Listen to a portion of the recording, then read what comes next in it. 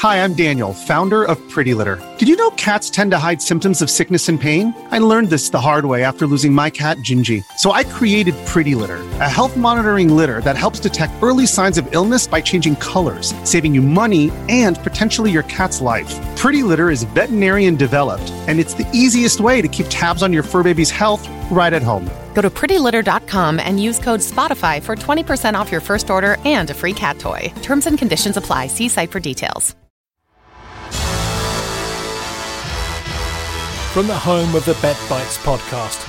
Well, hello, John Gwynn here, and yes, it's semi-final day, or semi-final night I should say, because round about 7:15 this evening we'll be having the first of our two semi-finals in the Grand Slam of Darts at the Coventry Ricoh Arena. 4 cracking players for you. James Wade will be up against Dimitri van den Bergh, who just about held his nerve against Nathan Aspinall yesterday. And then the second semi-final, the amazing Simon Whitlock, who managed to beat Michael van Gerwen by the skin of his teeth against Jose de Sousa, the Portuguese, who's having the tournament of his life. Well, 2 matches to go at. I'm going to actually stick my neck out well and truly. I'm backing Wade, who's been wonderful this week, just about to get the better of Dimitri van den Bergh, and I've got to stick with Simon Whitlock. People who have beaten the favourite, in this case Michael van Gerwen, haven't necessarily gone on to win the tournament, but there's a very good chance that Whitlock will. I'm taking Whitlock to beat de Sousa, a double Wade and Whitlock, the 2 W's if you like.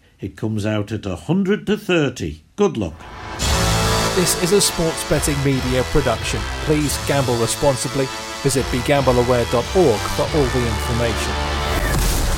Follow us at BetBites on Twitter, and don't forget we release a brand new multi-sport BetBites podcast every Thursday. Sports Social Podcast Network.